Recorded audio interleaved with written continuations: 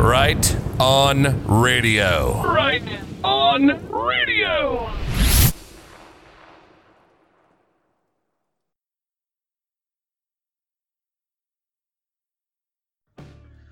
Welcome back to Right On Radio. Wow, we've got a great show for you today. Of course, we've got Tom Althouse back on, and we're going to be discussing The Immortals. But first, just a couple brief announcements.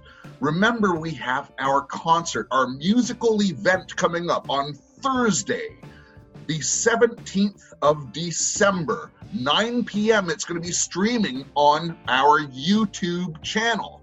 It'll also be streaming on Podbean. You'll want to tune in. It's going to be a fun show. The music is going to be exceptional. You will be moved. We're going to have a lot of fun. We'll be chatting live with you while the broadcast is going on. So remember to tune in, but it will not be on Spreaker. As you'll remember, if you've been listening to this broadcast, we are leaving Spreaker, which has been our main platform. We've had over 30,000 people listen on Spreaker so far, but we're moving away to it as we're going more to a video platform. And remember, we want to grow this channel because we're getting a lot of truths out there. There's lives being changed. And the way for that to happen, if you truly want to shepherd the sheeple and wake them up, because the faster this happens, the faster we get into a much better world. You need to like, subscribe, and share. Have the courage to share. Courage is a quality that many people in this world are lacking. But you are not one of them, and that's why you are on this channel paying attention. So this show is going to be great, and just because I want to announce the concert, it is for the Netherlands, and there's some really great updates on the work that is being done there. The enemy is fighting back big time, but there's been really great progress made, and there's some stuff that's going down today in the Netherlands. So it's been covered in prayer, and we're trusting God in it. But the way to get informed on all these things and updated, and because it's important that you're in this fight, is to visit illuminatethedarkness.com. Visit illuminatethedarkness.com and illuminate your mind. Our guest today is Tom Althouse, and his website is redpillrising.org. Go check it out. There's a lot of evidences and stuff that are there. And just before I bring on Tom, I need to bring on my co-host, the fantastic, the immovable in the fight for the Immortals. Her name is Jessie Czebotar, and guess who the Immortals are? Ladies and gentlemen, it's you and I. We are immortal. We are meant to live forever. The meat suit that you're wearing will go away, but you carry on forever. Do you go up or do you go down? That choice is up to you, and the best way to make an informed choice is to be informed. Jessie, good day to you. You're looking stellar. You're bright-eyed and bushy-tailed again today after some incidents in the last few days. Thank you for being here with us again. Yeah, you're welcome, and thank you for such a great introduction. Mom, Jody's on the phone. So what we're going to do today is we're going to put aside the Matrix. We're going to put aside the different things, and we really want to dive into Tom's script today. So the objective of today is actually to give an overview of his copywritten script. It was copywritten way before any of these other movies came out. You decide for yourself. The allegations are that a lot of the script was lifted. You can make up your own mind. But today, because it's such an important script, it's a script that is literally becoming reality as we speak. All these things that he predicted in this are becoming reality. So today, my job is going to be to try to make sure that we can follow along with the story. Tom is going to give us a 30,000 foot view. We're not going to read the screenplay. That would take several hours. And Jesse's going to be watching out for spiritual connotations and different things that come up. So we'll be interrupting the story from time to time. But at the end of the day, we want to get at least a good portion of the story out today. Tom, I'm so thankful for you. I'm thankful for your friendship now that we've formed this virtual friendship. And welcome again to Right On Radio. Thank you, Jeff. Yeah, it's great to be here, and thank you, Jesse, for being here too. It's really sending light and hope. A lot of times what they do is they isolate the main targets without calling them a footnote and making sure that no attention is given. And so that way we're silently slaughtered, silently removed. And you'll see people who are broadcast for the media as the people they've chosen to present. But the rest of us are just silently killed along our families. But it's great to have a voice and to bring it out there, which is, makes a difference for even the safety of my family. So. Well, and the one thing I'll say, Tom, is, we've had so many comments. And by the way, I can't get back to all the comments, but we've had comments on YouTube, on Podbean, on Facebook, on all these different platforms. And we're on basically every podcast platform that's out there. But, Tom, there has not been any negativity about what you said. There's not been any disputes. The only negative comment was in the very first episode, you talked very, very fast. Yeah, we do. Yeah, I do. It's funny. You get a bunch of guys that are like me together, and we'll just and all this information transfers so fast. But it's it's funny. You have to talk slower. And even my directors would say in shows okay, slow down. I know you got it, but slow down. So yeah, I'll try to. So Tom, let's do an overview of the script, and I want you to, if you're able, to tell it like a story.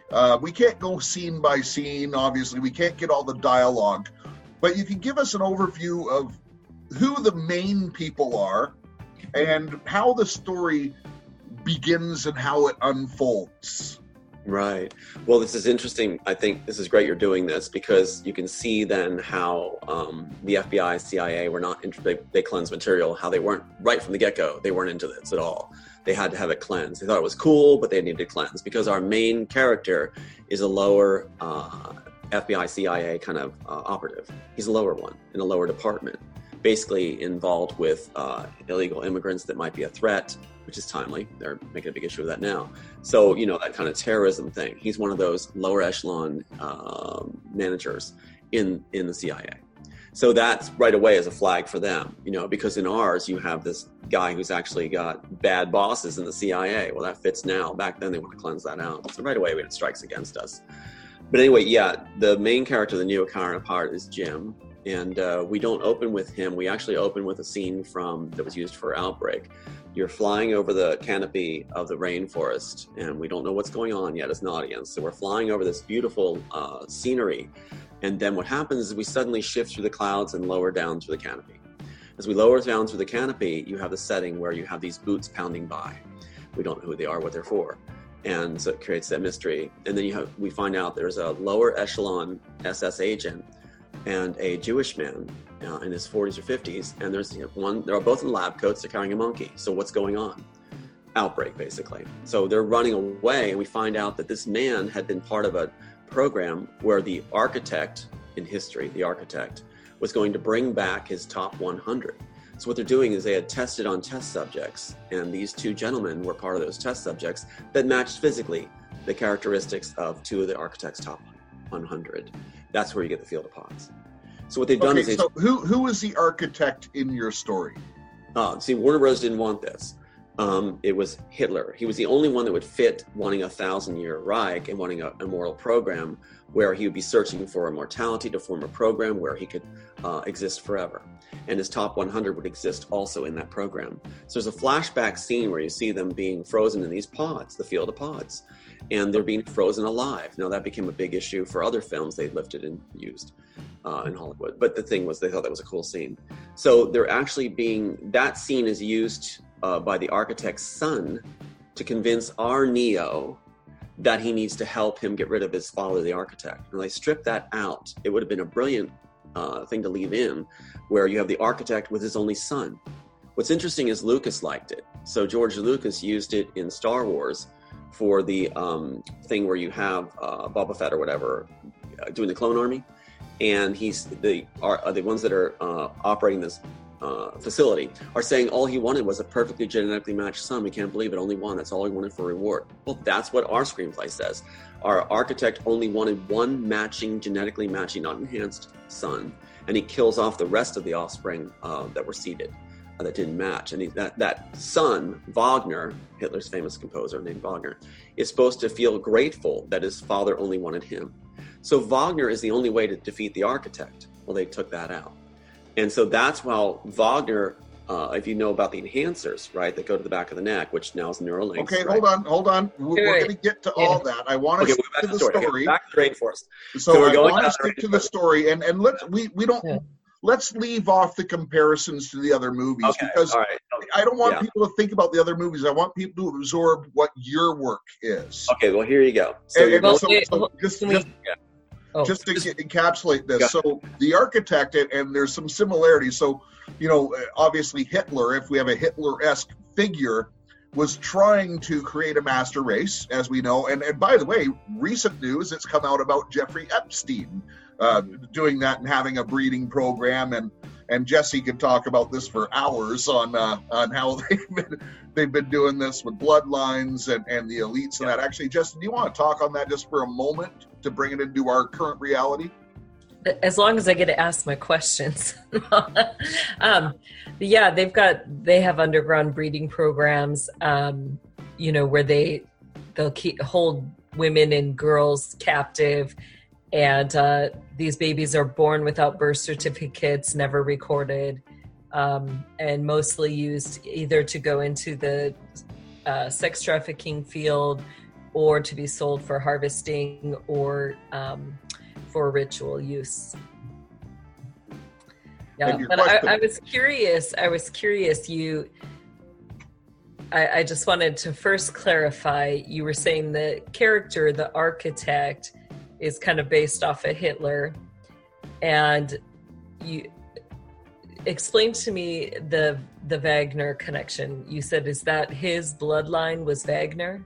Yes. What the theory is in our film is that he used his mother's eggs, basically his mother's eggs that he was so attached to fertilize with his sperm, if you will, to create the perfect match of him. Since he's going to be in this immortal program, he wants a perfect match, and whose age to his age looks like him, which sets the scenario for what follows next. Okay, and are you aware that Hitler had a lot of connections to German castles, particularly Neuschwanstein there in Germany, and originally that castle was built by King Ludwig. He never got to occupy it. He had an individual named Richard Wagner, the great musician, who had come in and befriended him, taught him the depths of black magic, witchcraft, all sorts of stuff. In the end, Ludwig ends up mysteriously drowned with his psychologist, murdered.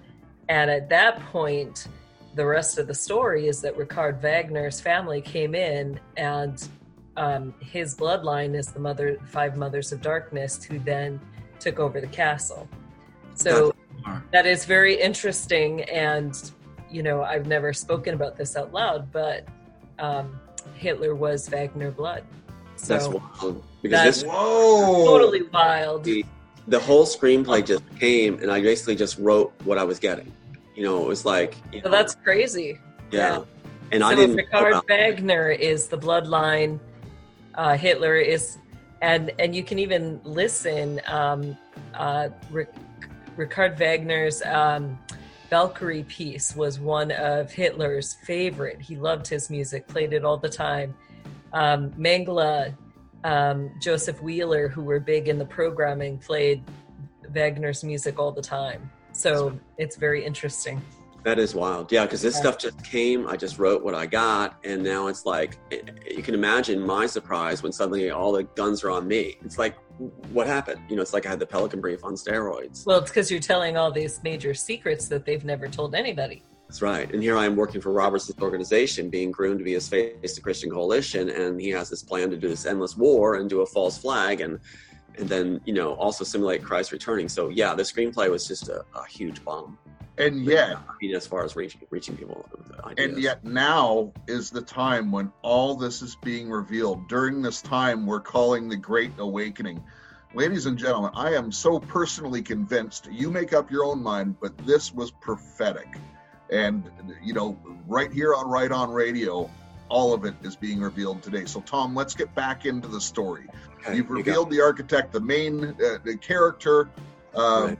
and the two guys, the scene with the monkey, go from there. Right. So what happens is the SS man is he's heart touched. He wants to find his wife. Before he was frozen, he left messages through a Schneider who's in South America, and he's kept Christmas cards, things like this, in touch with her. She's from DC, a famous writer in DC.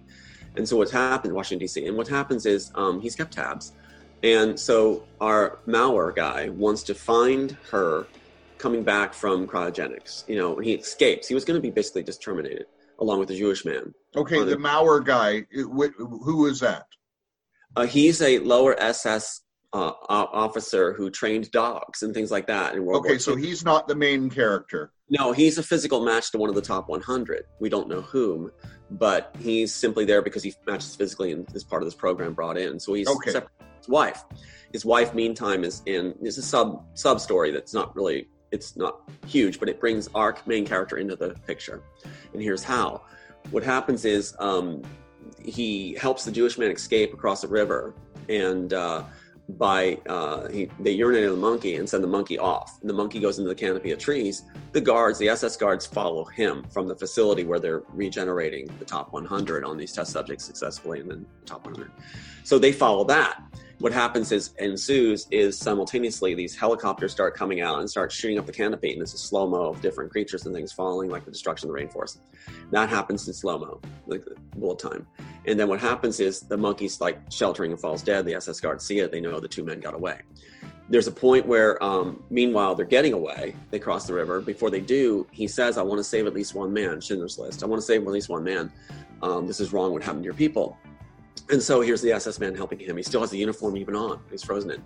So he helps him, and he gives him an injection he says, what will kill you most in the rainforest is what you can't see. So they get an injection of what he needed, and off he goes.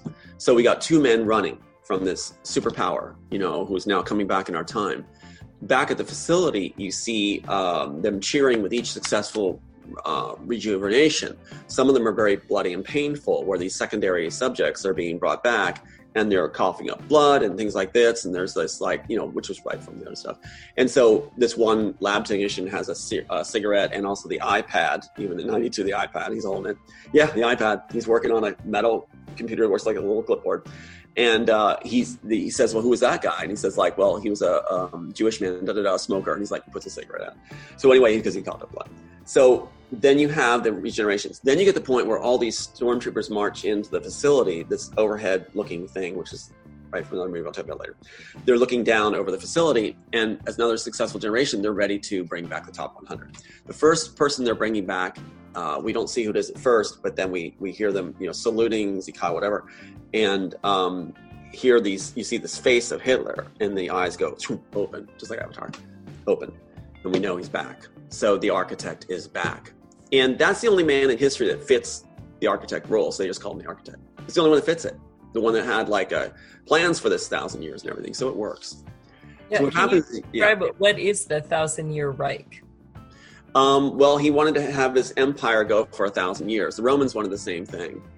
In fact, in ancient China, the one who had all the terracotta soldiers, he wanted the 1,000-year reign and wanted to be immortal. And that's something. So, yeah, brutal man. So it kind of represents that reign that leads into immortality. Yes, exactly. That's what he wanted. He wanted to be immortal. He sent emissaries everywhere looking for the immortal solution, throughout China. So it's something, it's been going on with leaders who get absolute power. Next thing they want is defeat death. They want to be able to live forever and have that, enjoy that, either this in the afterlife. So, yeah, I realized just how fast I was talking. Sorry. Anyway, so yeah, my mind goes, real fast. That's how I create. You should see me writing stuff. I'm like, okay, yeah, wow, cool. Okay, yeah, it's great. Okay, yeah, that's how the story was written. That way, you have to have that gear there, and the layers. Anyway, so yeah, That's probably why I was picked to transcribe this stuff, this prophecy, as you say, because I could write so fast and think so fast. Anyway, so I get a quick guy.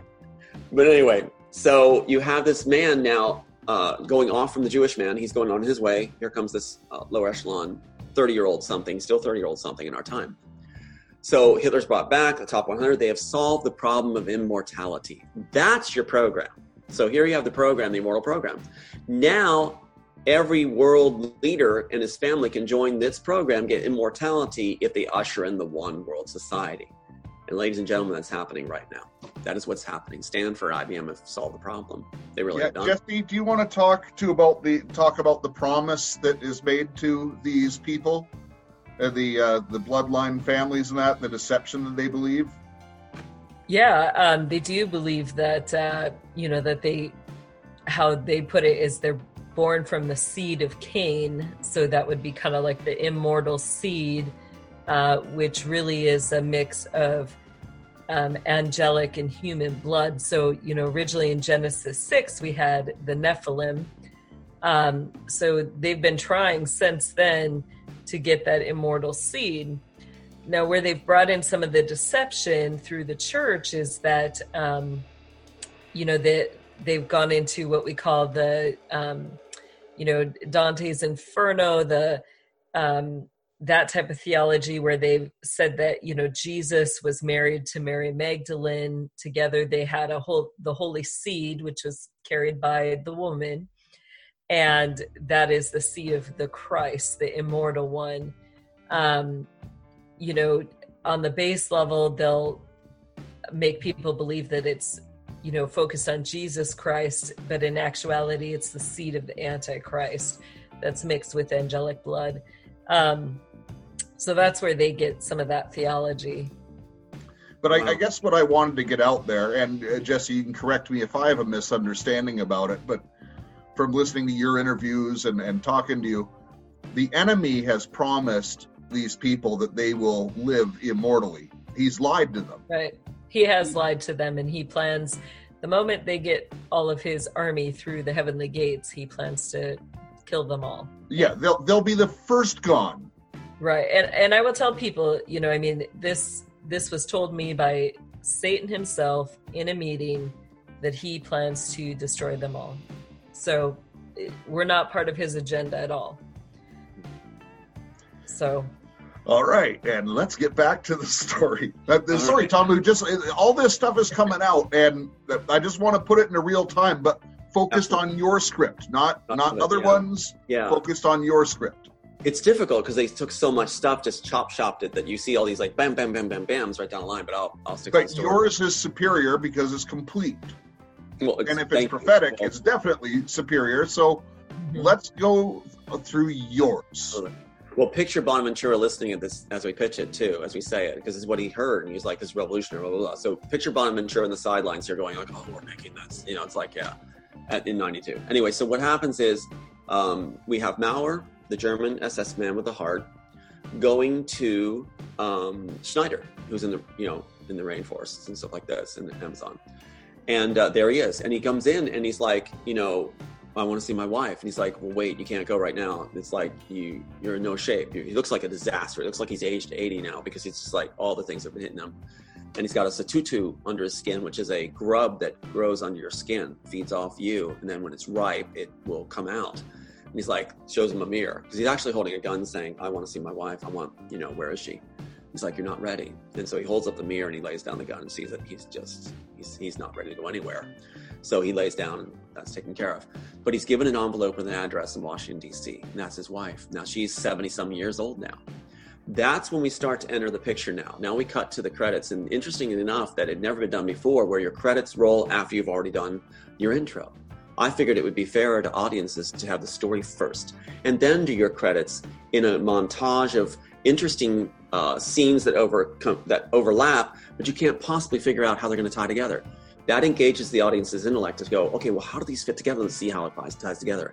Images of Christ on the cross, the tomb being empty, SS soldiers marching, Hitler doing his jig dance, people in internment camps, the little girl with the doll, which Spielberg loved, little girl with the doll, red doll at the train cars crying in the mud, her parents have been ripped away. how does this all tie together? How's it going to tie together? An CIA lower echelon agent driving to DC. What's going on? So the end credits end with, this was the first time where it's done later. You know, now it's done all the time that way. So you end up with his car pulling up in front of the FBI CIA building in DC, or one of them. And he gets out and you're following him with the camera, the follow camera through the conference doors. And there he is in the meeting. And you meet the Morpheus character. So now we've met our Neo counterpart, Jim Reese, who they're using that name now. And Alan Grace, my good friend, his name, which is the Morpheus character. So they're both in this department. Alan's under him. He'll become underground. So what happens is he's going, what's going on? He said, wait, I need my coffee first. And he's doing this thing. So they're talking about having sighted this man, and they've been pursuing this ghost hunt, they call it, the ghost hunt. And it's like, why is this man, it seems like he hasn't aged. And they're like showing him photos from World War II and this kind of stuff. Like, no, same guy. And he's going and contacting this lady Helen, you know. And it's, you know, and it's like, so then they're turning about this other man, the Jewish man, who's seems to be from World War II concentration camps. Like, what's going on? Is it a threat? So our man character, the Neo counterpart, has to make a report upstairs to the upper guys. And he's like thinking, this is going to sound like an idiot case. You know, this is nuts. So he wants to check out the lady first. So they go to this lady's home and they meet her, and she's convinced this is her husband, this former Nazi SS man. He's like, this is mine. And she's speaking in German, right? So they have an interpreter talk about it. And it's like, she's convinced this is his man. She's like, no, she's crazy. She's nuts. And so he asks to talk to her alone. He goes in, talks to her alone, and we don't see what happens. We don't hear what happens. He comes out and going, he says, I'll make the report. You know, so we don't know what transpired, but he's convinced. So what happens is he goes and makes this report to the upper FBI and CIA. And you can imagine our guys today hearing this kind of stuff.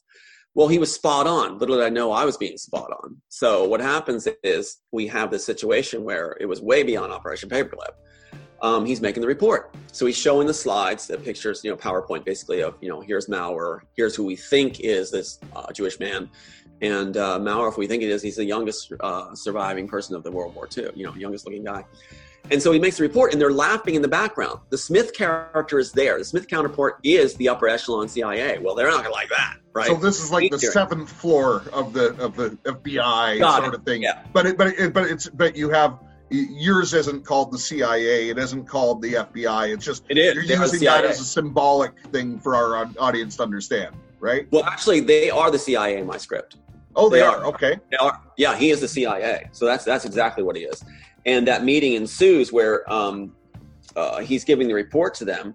Here it is, Behringer's office. Look at this right here. So here it is, Behringer's office, where the report's made to the Smith, and that is the CIA briefing room. Okay. That's why so they were for the audio-only audience, he just held up the page for the script. Oh, sorry. Details that. That's okay. That's my job. Right.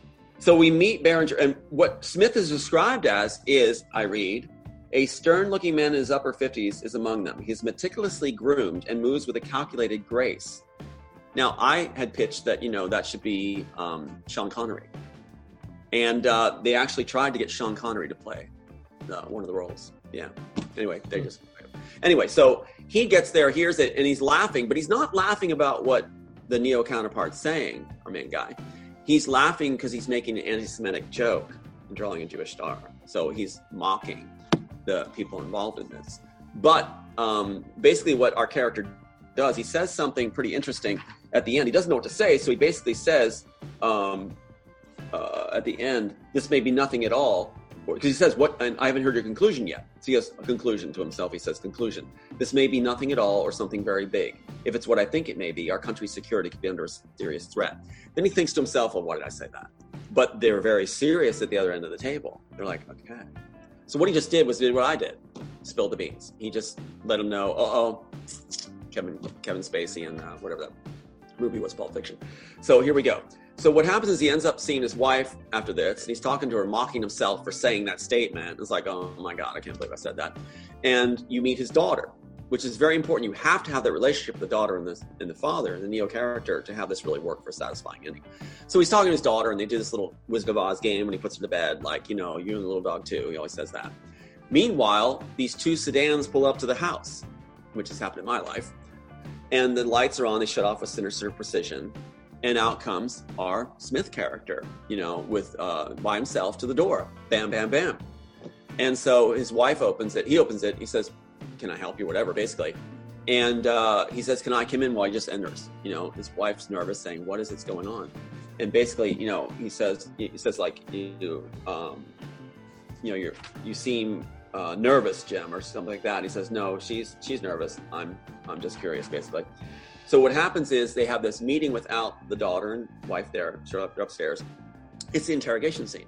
So he's being told basically, that the reports, your psych evaluation came back that your parent is schizophrenic, narcissistic, it's not good. Basically, you're being blamed for the death of Rubles and these guys.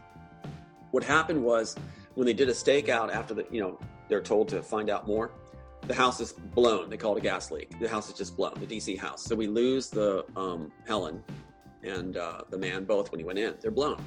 And at the office, they're told, what happened to Mauer. They get a phone call that his body's gone. Rubles gone. They say, what they say was the cause of death? They go, unknown. And one character says, "You mean undecided?" So what's going on is they're clearing the trail, right? And so basically we're on everything that they would not want known. So basically the Smith character saying he's told that you have to offer them to join the program. He says he's being told. So the Smith agent is actually being controlled by the architect, not allowed to take out the Neo character because the architect needs that stimulation. Basically, that's it. And times Neo for a certain time. So basically, he's told that he's going to close his office down and department, and we told his budget cuts, and he has to hold all his files over, and tell his wife he's working for Smith now, and that he'll be offered an immortal program where he's going to be simulated into a new life. And if he behaves himself, his family could join. And he talks about how his is too. And our character is basically like, well, why would I want to do that? Be with you or whatever, work with you. And he's like, well, you get immortality and your family gets life. And basically what happens is he pegs him in the back of the neck with the precursor to the enhancer, Neuralink. And so he's stabbed with this transmitting bugging device, which will become the Neuralink and collar and stuff. So it's interesting. So that's where it happens, that interrogation scene. They do the same thing there. And so what happened? They purposely jab him. He didn't accept it. Yeah. No, yeah, he says you have to have this or else, basically. And he's offered that he'll get the red pill at that point too, where he doesn't have a choice. It's like you either join the program or you die. There is no red pill, blue pill. It's you get the pill or you join the program or you die. So basically 2 weeks are going to pass, and it's going to be the situation where he has to pretend not tell his family anything, right? Or they're going to be dead. And so on the day of the simulation, 2 weeks later, he's saying goodbye to his family in tears. He leaves a note for his wife, which I thought was better having a wife, Julia. And it's saying, whatever happens, don't trust anyone. And if I'm not back, you just go. Just go. Take Brittany and go. Brittany, they changed it to Santi. So basically his daughter's saying, Daddy, promise me you'll come to my birthday party. Promise me. And he promises in tears that he'll be there. And Julia's like, what's wrong? What's wrong? And so he leaves without it, choked up, unable to talk about it. Gets in the car not knowing what this simulation is going to be. He's supposed to fake his death, right? And he joins the program. So just before this, he's at his office closing it down, saying it's all a mistake. It's all been explained. There is no ghost program. We can all put the theories to rest. And there is budget cuts. So he's basically, he's fallible. He's turning on his own people and saying, you can get your own jobs now and they'll help you do that. So he's sold out. Alan Morpheus knows this. Morpheus character knows this and just trails him to the elevator saying, what'd they do to buy you? What'd they do? We've all been through this kind of stuff with people buy out. And he's like, it's over, forget it. Well, now he's going to go to this assimilation after leaving the note, and up pops the Morpheus character in the back seat saying, my family's dead, my house has been firebombed, what's going on? And here's his best friend, right, who's going to become underground. And he's like, he knows he's bugged in the back of the neck, so he can't say anything, or his family could suffer too, and now he knows it could be burned in a firebomb. Keep in mind that the Smith character during that interrogation scene in his own home, which is better in his own home, is saying your house runs on gas, doesn't it? Not the safest source, I hear. So now it connects, right? He even leaves a gun for him. He's like, what am I supposed to do, to kill myself? He's like, well, it's your choice, but I'm supposed to offer you this program. So here he is in the car. He pushes his best friend out of the car saying, stay the hell away from my family in colorful language, and goes on. He just pushes his own friend out. He's not simulated in death is actually killed. The Mack truck devours, I like the scene where the Mack truck devours the car at the intersection, and he's seen being frozen with his injuries, dead basically, cryogenically. And the last thing he hears is his daughter saying, "Promise me we'll come to my birthday party." What's going, this kind of stuff. Last moments. Now, when he's brought back, I thought it was really cool. When he's brought back, it's the Smith agent bringing him back. This is 70 years later, right? So he's left his daughter at 6 years old. He's coming back 70 years later. He doesn't know this yet, but he sees the Smith. His first thing he sees, this doctor and the Smith. And the doctor's saying, "Okay, he's back. Let the agents know." And so here comes a CIA guy, the Smith, top guy, coming back in, explaining that, he's like, "Well, how long have I been out? How's the driver?" And the doctor had said, "Well, judging for your records, he's been dead for many, many years." And he's like, "Well, what's going on?" So the Smith says, "Well, look, I'm supposed to help you assimilate into your new life. Welcome to the new world. I'm supposed to help you assimilate. And basically, you're not allowed to see any family members." Well, that's a tough order. He's being tested, right? And so what happens is he learns that his daughter's still alive. Can't see her. She's now 76 years old with Alzheimer's, the same mind as she was when a 6-year-old. He's not allowed to see her. So what happens is, of course, he's going to. So he gets out of the hospital. He goes to the, it's a palm scanner, which they now use. I didn't know that back in 92 they would. But he puts his palm up and he gets this AT&T Horizon Mix company absorbed, where he gets to see where they are in this nursing home, right? And so he goes to it, of course, this adult care center. And he's asking about Brittany Reese. And he's like, "Well, she doesn't hear a record say no family. Who are you, a friend?" He's like, "Okay, whatever." So he sneaks around to her room, finds her room, and there she is, a 76-year-old woman with the mind of a 6-year-old with burn scars on her face. That house was firebombed, right? Here's where your satisfying ending. So what we now go is, here's this older woman talking like a young woman, for this other one. So she's touching his face gently on the cheek, saying, "Daddy, I knew you'd come back. I knew you'd come back. A man pulled me out of the fire." So he thinks that it's the Smith agent, right? That'll stimulate the architect's mind. We'll find out later it wasn't, right? He thinks at least the Smith did something good when actually he didn't, right? He didn't. We'll find out later. So the audience is going to be set up with an awe moment, satisfying it. So what happens, she says, "Too, you missed my birthday." And he's like, in really sad terms, "But I knew you'd come back." And so he says, "You want a birthday cake?" "Yeah." So he's talking like we would to a 6-year-old, just to make her happy. An orderly comes in and says, "Get out of here. You're confusing her. Get out of here. What are you doing?" And she says, "Daddy, please don't leave me again." Now, my friend in California was moved by this. I always get choked up on it. Best scene in the whole thing they took out. So he scoops up this elderly woman, his daughter, busts by the orderly and runs down the hall with her, trying to get her out of there. He has no plan. He doesn't know what he's going to do, right? Like a fish out of water.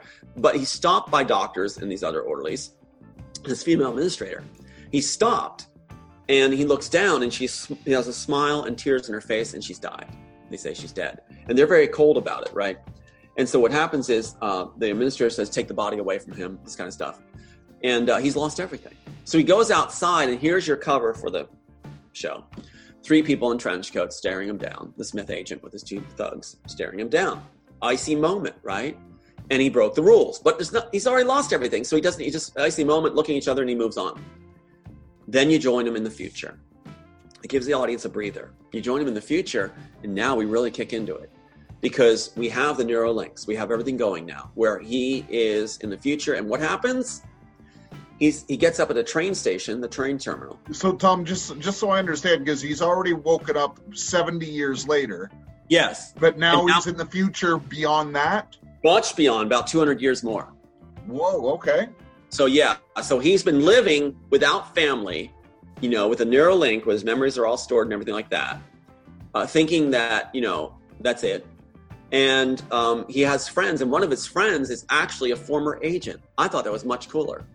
A former agent who's had his memories erased, released from the program, but the architect has a reason for that. This former friend, Mendel, he is with him because he's going to be used at a certain time. The architect has everything planned out, every free choice, every free will. He is using our free will to his advantage to stimulate his mind while knowing what we're going to do according to certain stimulus. So this friend is allowed in his life. And boy, has that been happening in my life. So it's all there, including the vans that pull up. In the earlier scene, we have Berenger, a Smith agent in a van, monitoring what he's saying to his wife, even the loving things, getting off on it. So here that happens. So we have this agent who's been reinstated as a best friend, almost like the Truman Show, right? His best friend keeps him in line and that kind of stuff, but thinks he's being just a best friend. Saying that his memories are erased, but he still has residues of even children being killed. Is still there nagging him. But what happens is he'll be brought back in for the purpose of the architect. So what happens is there, after the train station scene, you have this like where you see this little girl being pushed forward by the crowd of people, right? It's cheapened, but in theirs. But they have this crowd of people going like, take my children, take my children. It's like kinder transport from World War II and also child trafficking. They have no idea that putting their child into the program means they're going to be used and abused, like Jesse was talking about, right? They have no idea. They think that there's only a better life in the program instead of these rundown cities outside where the free people live. And that includes underground, right? Which we have. So they're just pushing their kids in. That's where you get the Hunger Games thing, is that they are used also for fodder. Families get in the Immortal program if they survive the Hunger Games in our piece. So they're used for entertainment because the Immortals program, you don't die. You just live forever in that program. And so they are fascinated by death, which Religious Right is, people at Robinson organization. So you have this situation where they're watching them just fight for their lives and fighting against impossible odds and watching their children die in front of them, which was also part of Chinese history, where if you were considered a traitor, your first generation above you and the generation below you were all killed with you. So it's that kind of thing. Well, that's not just in the movies. Jesse can talk about real life Hunger Games, and you know, this is something they do as sport. We can actually name names. We won't on this program, but they're figures that you, the public, are aware of, and they participate in these heinous things. See, when I was given this to write, when I was writing this and just writing it, I had no idea about any of this stuff. And so you can imagine the other side, like when I'm pitching to Bonaventura, which was Robertson's group, they're just going like, how does he know this? Yeah, that's what I was told later. They were like stunned. How does he know all this stuff?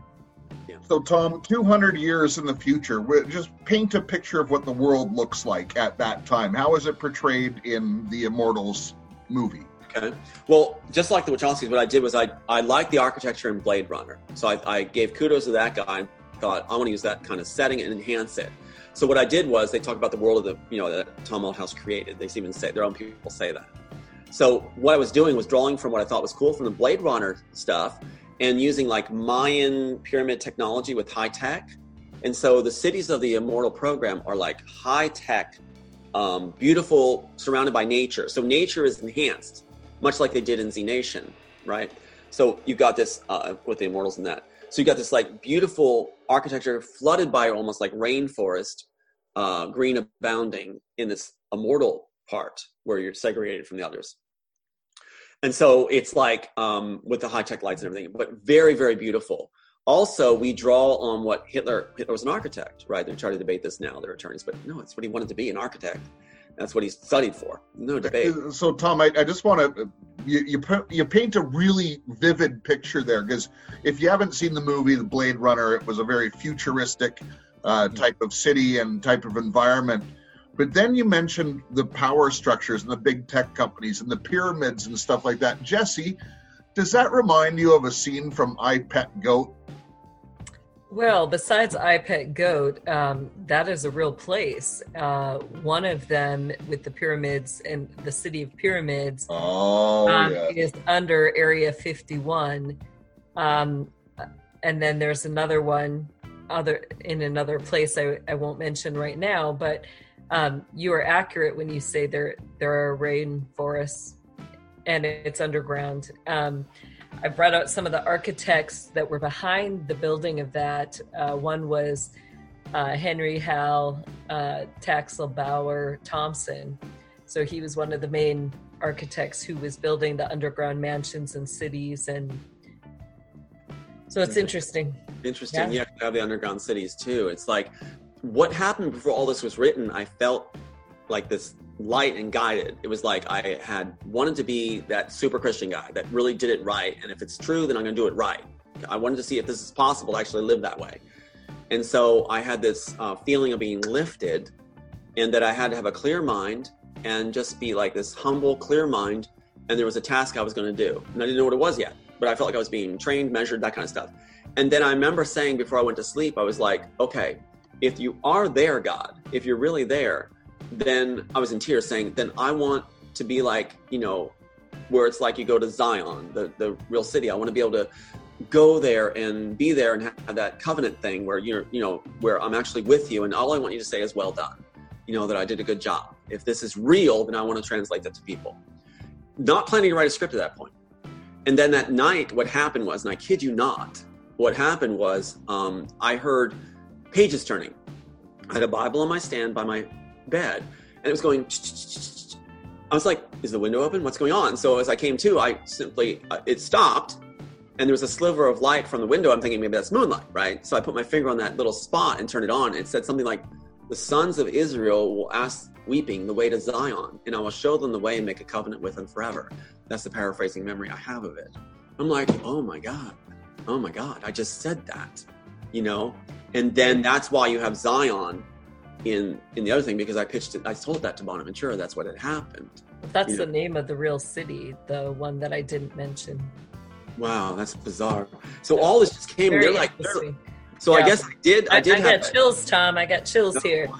I was I'm a regular guy that just got all this stuff given to him, and it's like, and now I'm watching the world go like, nothing to see here. While in the studios they're going, you're the one. It's like, everybody knows your story. Well, no, in the studios they're sitting there like, he had to have been there. Like, what the hell? Like, what are we supposed to do with this? I mean, I'm sure they were calling their higher ups and like, how is he remembering all of this or what's going on? What are we supposed to do? Well, that's the thing. You're right. I'm called, like that lady I told about, Stephanie Tanner, said that I was their asset, their star player on the bench, that they were keeping me like putty in the hands, that my sons died, that I be pliable. So isn't that interesting that to them, I'm considered an asset. To the rest of the world, a lot of them, I was considered clowns until now we get the word out. I finally get to say it. I wanted to be a mild-mannered, humble guy, like I was conditioned to be, to do the work and just do it right. And even the insider from Warner Brothers, who told me about the high school and all that in the first graphic they did, the interrogation scene, he said this will blow the lid off it. It didn't. And then you're in that position where I was left going like, why am I doing this? Why am I even trying? The rest of the world doesn't care. It's the studios that care. The ones that are courting me are the ones that care and say I'm an asset and understand that what I did was phenomenal or something, and even though I just given it, where the rest of the world just mocked. It was like, well, why am I trying to help the rest of the world? That was a quandary I went through recently. I'm like, and I even said to my manager, I'm like, what are we doing this for? They're just mocking. It's like, why am I even trying to help them?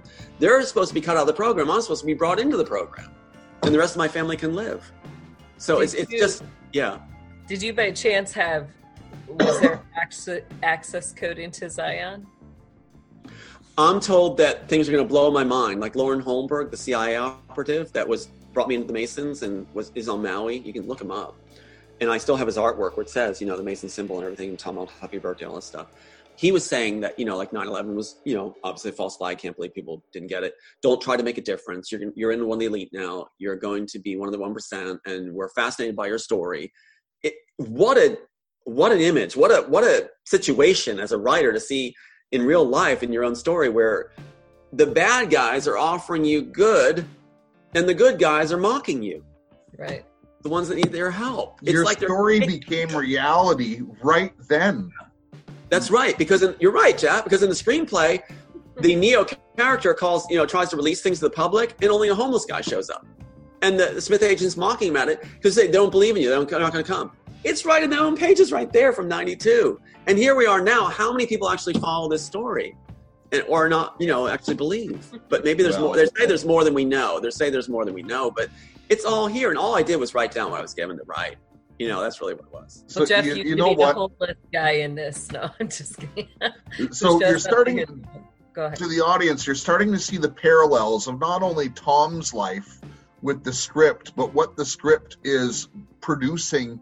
Right now, you're seeing the script play out. So, Tom, you've painted a beautiful picture of where we're at in the story, and we've kind of right where we stopped there in the screenplay is 200 years even further into the future. So I want to stop it there because what you're painting and what Jesse has revealed just a few minutes ago are really big. So for those of you who are in our army, you've got some homework to do. Dig, people. Dig. Let's start getting this out. There's much more to this story to come out. Tom, will you come back next week and finish off the screenplay with us? Absolutely. It's blowing my mind now because I didn't know about these connections. Yeah. And that's why Jesse's here as well, to bring this all out. I'm telling you, Jesse is really an important person in this fight. I'm just a humble guy with a microphone, but I like to put things together, and that's what we're doing here. I was just a guy with a pen or a keyboard. Yeah. So, okay, let's leave it there because I think it was a good ending. We got a lot out. We've got, certainly, listen, if you're in the listening audience, if you're not enthralled with this story, you cannot wait to come back 1 week from today when we revisit The Immortals. Thank you, Tom. Thank you, Jesse. Ladies and gentlemen, if you're able to, if you have the time, do some digging on some of this stuff that has just come out. Start digging. Ladies and gentlemen, let's put it all together. We'll get it out there. So thank you for listening. Please remember to like, share, and subscribe. Really, it takes no effort to hit the like button, or the little love button, depending on what platform you're on. Please share it. It takes courage to share this stuff. I get it, but it does take courage. And if you don't want to end up being a slave, because there is actually a plan against you and your family, it really makes a difference, just liking, subscribing, and sharing. So in the meantime, remember, love your God, love your family, love your neighbor, and make a difference in your community. Right on, right on, right on. Right on radio. Right on radio.